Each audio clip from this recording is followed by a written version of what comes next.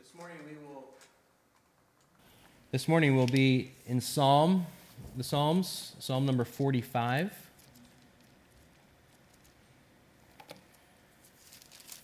If you have your Bibles with you this morning, you can turn to Psalm 145, verses 8 through 17, or we'll have the text on the screen for you as well. But before we get to our passage this morning, kids and adults, but kids in particular, I want you to think about one of your favorite gifts that you've ever been given, that you've ever received. Tell someone that you're with what gift you're thinking about.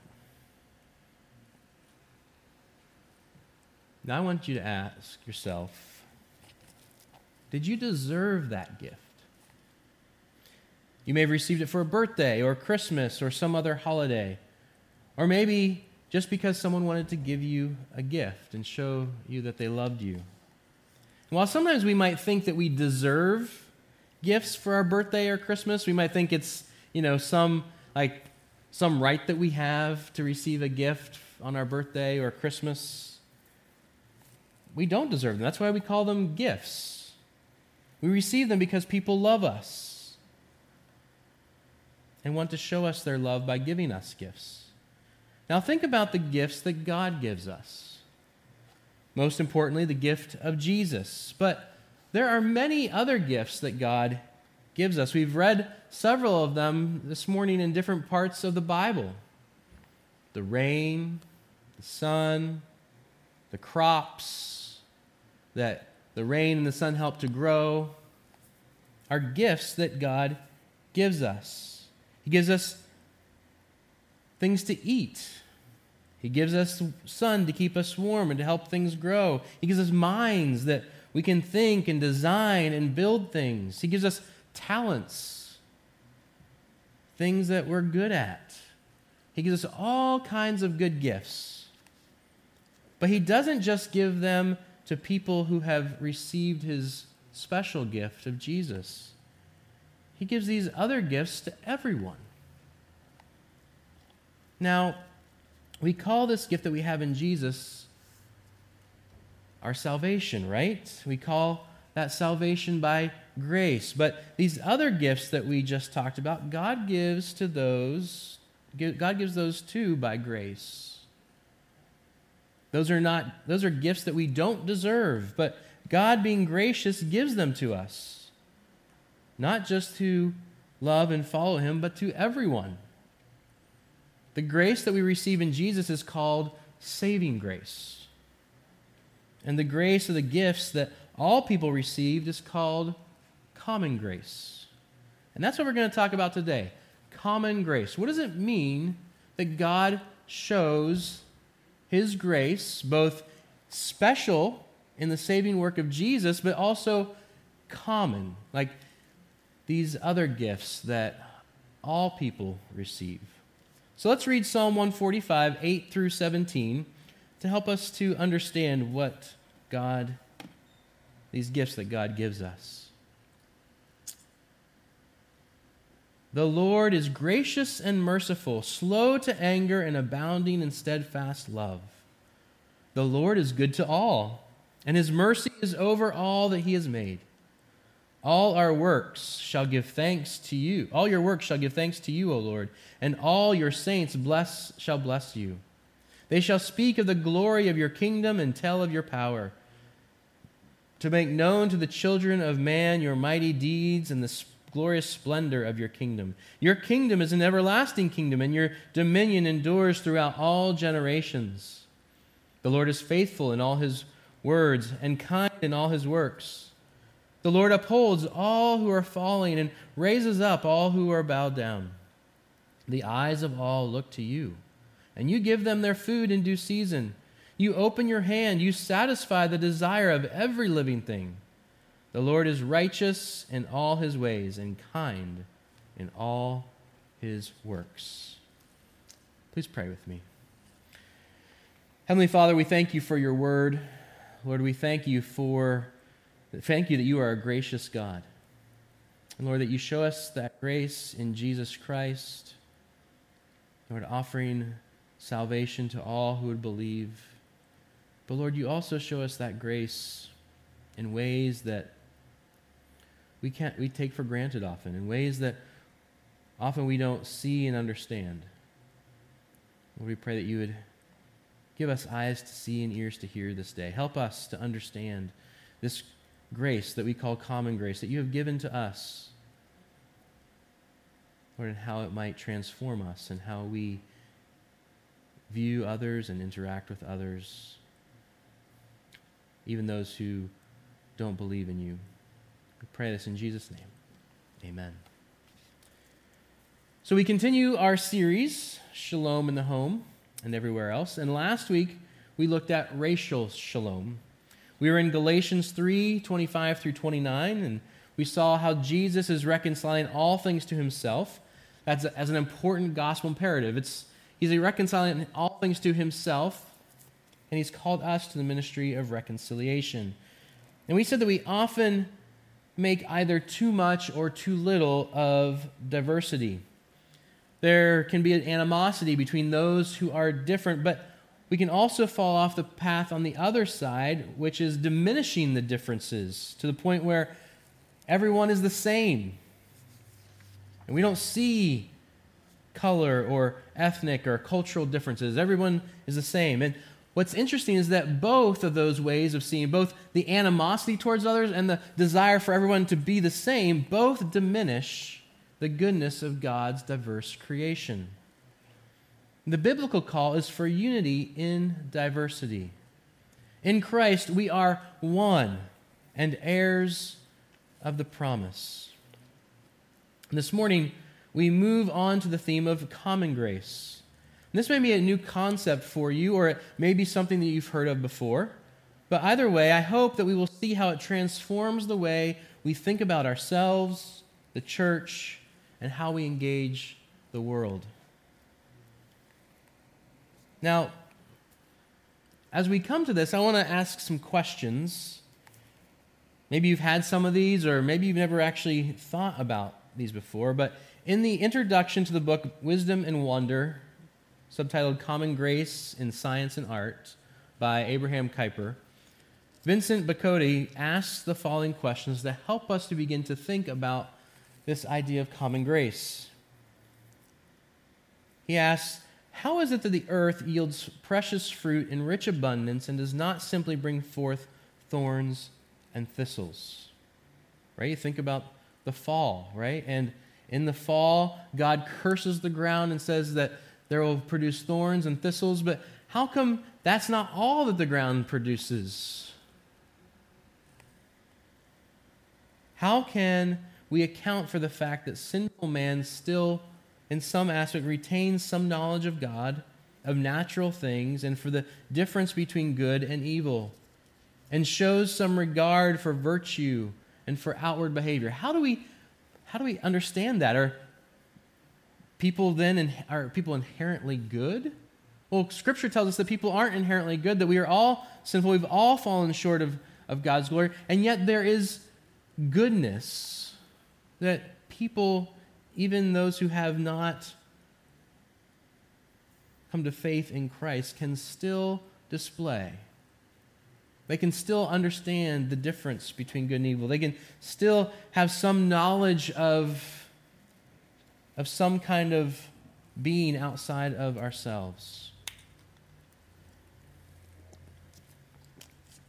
Another question, what explanation can be given of the special gifts and talents with which the natural man is endowed, and of the development of science and art by those who are entirely devoid of the new life that is in Christ Jesus? How do people, apart from God, do anything good? How do people, apart from God, do anything that shows gifts and talents that they have? Another question, how can we explain a, quote, religious longing of people, even those who haven't come in touch with Christianity? How is it that there is understanding of at some level that people have of this need for some being outside them, God, for a religious longing? And finally, how can the unregenerate still speak the truth and do good for others and lead outwardly virtuous lives? How does someone who has not been transformed by the Holy Spirit through the work of Jesus, how do people still speak the truth? How do people still do good to the others? How do they show good to their neighbors? And how do they actually, sometimes we can look at others who aren't believers in Christ and say, you know what, they're actually a better person than me or some other Christians that I know. How is this all possible? And these are really important questions for us as Christians to think through, because they will not only help us to find what one of my professors in seminary, Jaron Barrs, called building bridges of grace, to share the hope of Jesus with, finding ways that people outside of a religious understanding, outside of understanding who God is, what are some of the things that they see and understand as important, as being good and valuable and helpful?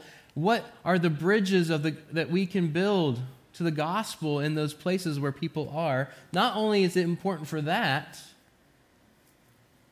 share the hope of Jesus, but these questions, the answers to these questions will help us understand how we as Christians can work and serve alongside those who do not share our same convictions. How do we seek good? How do we seek justice? How do we seek mercy? How do we seek goodness in the areas that we've been talking about in this series? How do we seek shalom alongside those who don't know the one who brings shalom?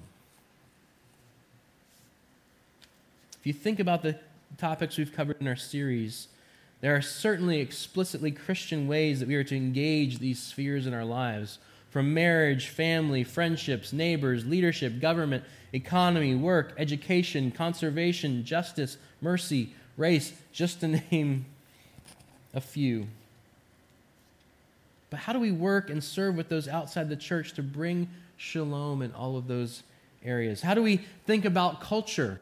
Right? How do we think about, the church has oftentimes kind of said, well, those things of culture are things that are worldly and we shouldn't engage in, like science and technology, art and music, food and drink, all these other things that make up our culture. How do we understand our engagement with those things in ways that give us an understanding of how we as Christians can make culture, can engage with those in culture making that do not have the same foundational beliefs as we do? This is why it's important for us to understand common grace. All those questions that we have asked so far can be consolidated into this one that we see in our passage today. How is the Lord good to all? Right? The psalmist says in verse 9, the Lord is good to all. Right? This all obviously includes all of God's people, but it doesn't stop there. All is all. All is everyone. The Lord is good to all. And His mercy is over all that He has made. How is the Lord good to all? And if we are to be the Lord's ambassadors as Christians, if we have been given the ministry of reconciliation, if we are the ones who are to be God's ambassadors, to be God's stewards on His earth, how are we good to all? The Lord is good to all. How are we as His children then good to all?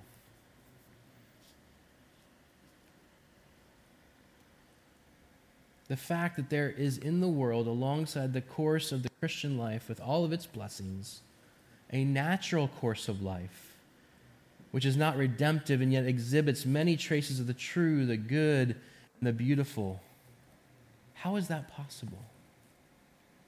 This is common grace. John Calvin helped bring this doctrine to light. He said this is a grace which is communal. It does not pardon or purify human nature and does not affect the salvation of sinners, but it curbs the destructive power of sin. It maintains in a measure the moral order of the universe, thus making an orderly life possible. It distributes in varying degrees gifts and talents among men, promotes the development of science and art, and shows untold blessings upon the children of men.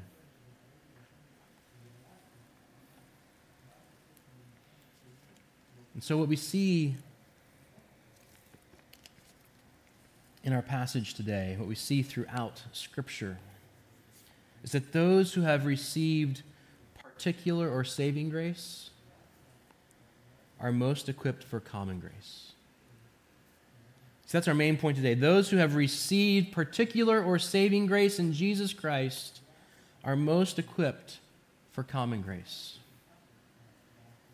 See, in verses 8 and 9, we see this beginning to play out in the mind of the psalmist. The Lord is gracious and merciful, slow to anger and abounding in steadfast love. Where have you heard those words before? Exodus 34, verse 6. God's self-revelation on Mount Sinai. When Moses prays to God, God, show me your glory. How does God reveal himself? The Lord, the Lord. His special name, Yahweh, Yahweh. The Lord is gracious and merciful, slow to anger and abounding in steadfast love. This is the particular saving grace of God that he is revealing himself as, the particular Yahweh, the one who saves, the one who has a special people for himself, the one who is the covenant God of Abraham, Isaac, and Jacob, the one who comes in the person of Jesus Christ, second person of the Trinity, and the man Jesus Christ. This is the God who is slow to anger, gracious and merciful, abounding in steadfast love.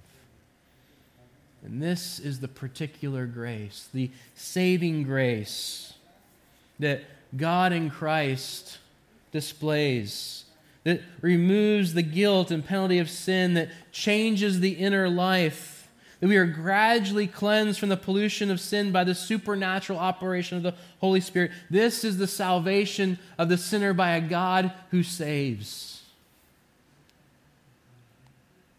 And the psalmist rejoices in this salvation.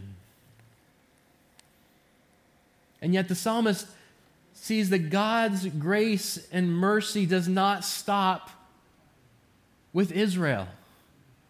It does not stop with those Israelites whose hearts have been changed and who follow him. The psalmist sees that this goodness, this grace, translates beyond those who have found their salvation in this God. It extends to all in some form or fashion. The Lord is good to all, and his mercy is over all that he has made, verse 9 says.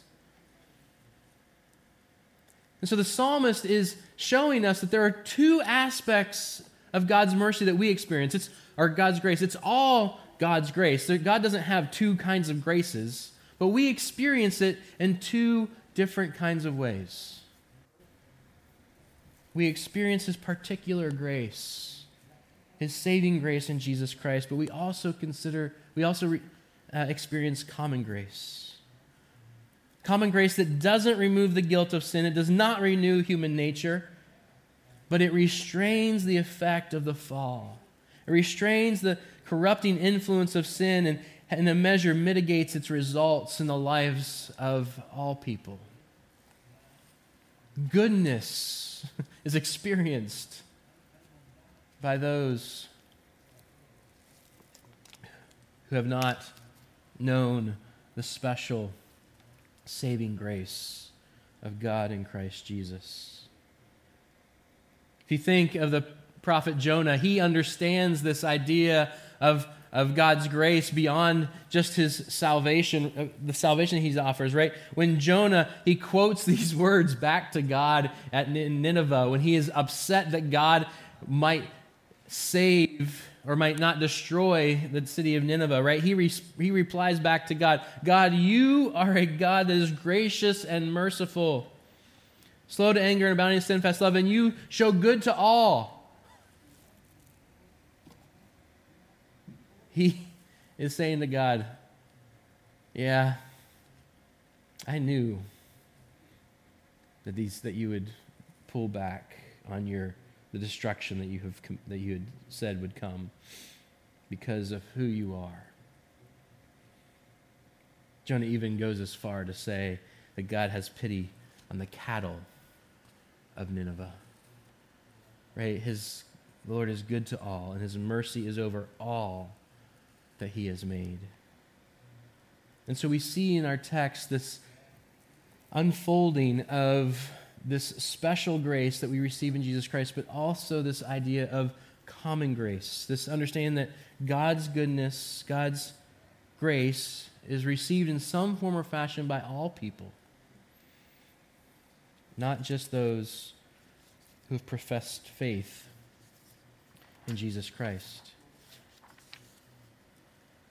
So we see this idea of special and common grace begin to unfold, and it is able to be experienced because of what we see in verses 11 through 13. Right? This is experienced by all because of his kingdom. Right? This idea of kingdom is repeated 3 or 4 times throughout these verses. They shall speak the glory of your kingdom and tell of your power, the glorious splendor of your kingdom. The kingdom is an everlasting kingdom, and your dominion endures throughout all generations. You see, this kingdom isn't limited to the kingdom of Israel. This kingdom is not limited to the church. This kingdom is over all. His dominion is over all. This kingdom is not something that is merely spiritual, but it is over all. It brings out the theme of rule, the rule of the king instead of redemption. Right? The kingly rule of God in Christ Jesus, kingly rule of the Trinitarian God, God the Father, God the Son, and God the Holy Spirit, allows for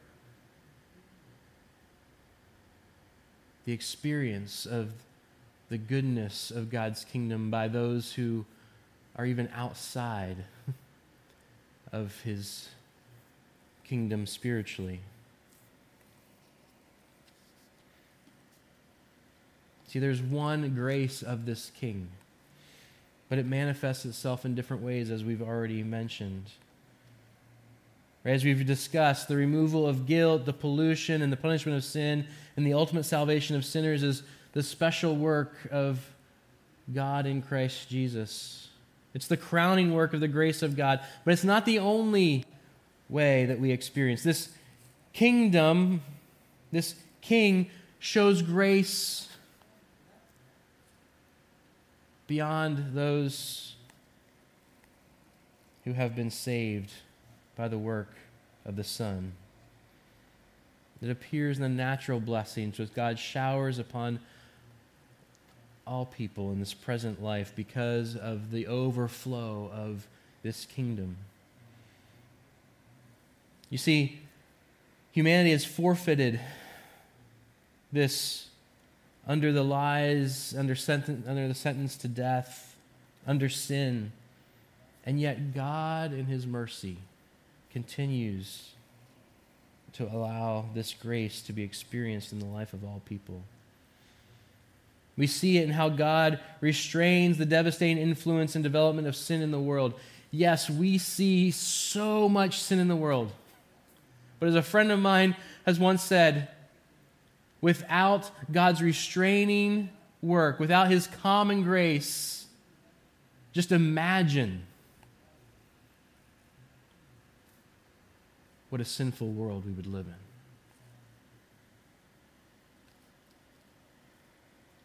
God, in his common grace, restrains sin. He allows there to be maintained and to develop a rich natural life of mankind, of humankind, both individually and corporately. These natural blessings are manifestations of the grace of God to humanity in general, because his kingdom is established over all. Whether they bow their knee to the king or not, the overflow of his grace and his mercy is experienced by all in this way.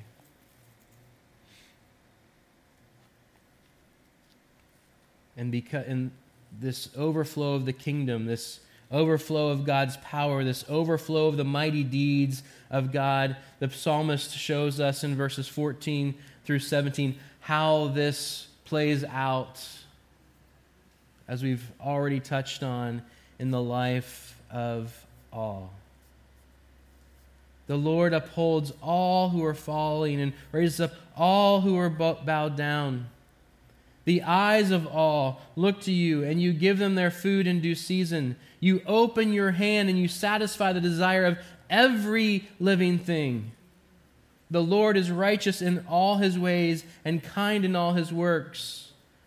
The Lord is near to all who call on him.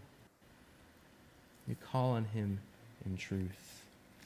You see, the chief stress here by the psalmist is on God's dependability.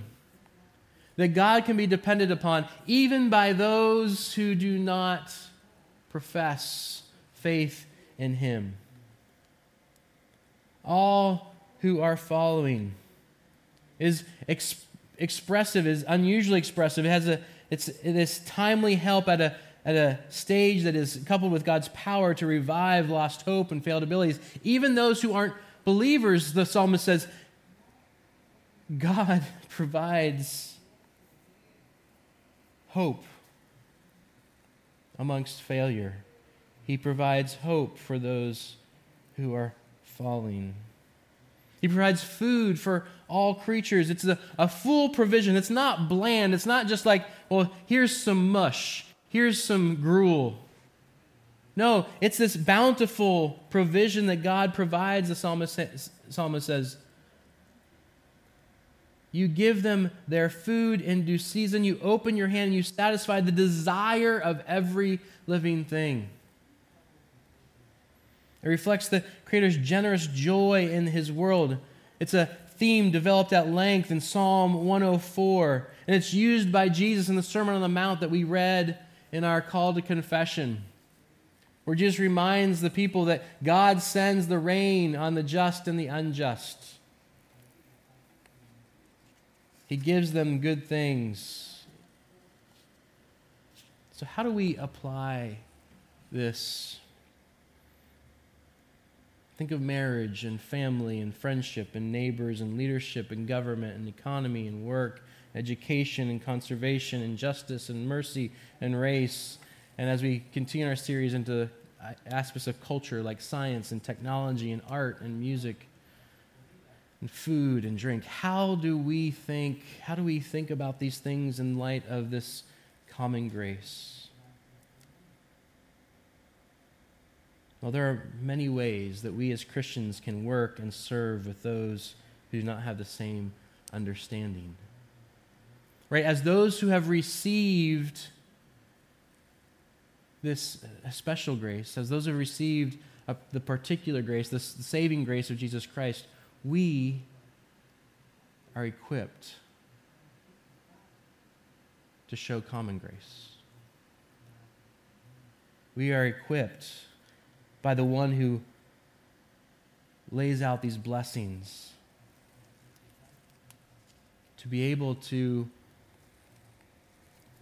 work and serve along the side of those who do not hold the same understanding of who God is. Which means we can work for, in our culture, the sanctity of marriage, of between a man and a woman for a lifetime. And we can work towards that not just among those who may have the same biblical foundation of us, but we can work alongside those who have come from different religious understandings, who might even come from different secular understandings, who might even be a part of the LGBTQ community, who have that natural understanding that that is what marriage is for. As one person has often said, common grace can make for strange bedfellows, so to speak. If we understand how God, in His common grace, gives wisdom and understanding and discernment, how He blesses others in many different ways, then we too can work and serve alongside those who may, in other ways, be very different from us, but seek the same goal or outcome in other places. Right now, we are in a season of strong political discourse. Maybe that's the most polite way to say it. What does common grace show us in terms of how we, as those who've received particular saving grace, how does it show us that we can work and serve along those who might think very differently from us politically? What about economics? What about our desire to see good educational opportunities for our children? How do we work and serve alongside those who may have different ideas of what that education might look like, but desire the same basic things for their children as well? What about issues of conservation, of justice, of mercy, of race? Right? We live in a culture right now where there is so much conversation. We talked about last week around race. How do we, as Christians, work to be a bridge in this conversation? You know, right now we have a lot of questions about Black Lives Matter. How do we understand this movement? Well, in common grace, we can say, yes, Black Lives Matter. End of story. What are the places in which this organization might be seeking things that a Christian would want to seek, but not in its fullness? Say all of this is good and right. Common grace allows us, not just allows us, calls us as Christians to not see the evil or the bad in everything outside of us, but see where is the good, where is the just, where is the lovely, where is the beautiful, that others that maybe in some other aspects of life think very differently than us, but in this aspect of life, they are displaying the wisdom and the glory and the love of God, even if they do not know that in Jesus Christ.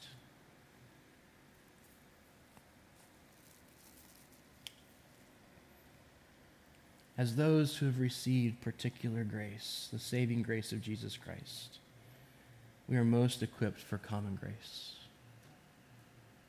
And may God in Christ Jesus, by the work of the Holy Spirit, give us wisdom and discernment on how to walk in justice and mercy, in love, in righteousness, for His name's sake. Amen. Let's pray. Heavenly Father, we thank You for Your word. Lord, we thank You for Your grace, which we receive in Jesus Christ through His work. It is given to us by and in and through the work of Your Holy Spirit. And yet, Lord, we see and understand that there is other graces that we experience in this life that only you provide. And Lord, we pray that you would help us as those who have received the saving grace of Jesus Christ to be those who not only understand common grace, but Lord, seek to live it out as your ambassadors, as your stewards. Pray this in Jesus' name. Amen.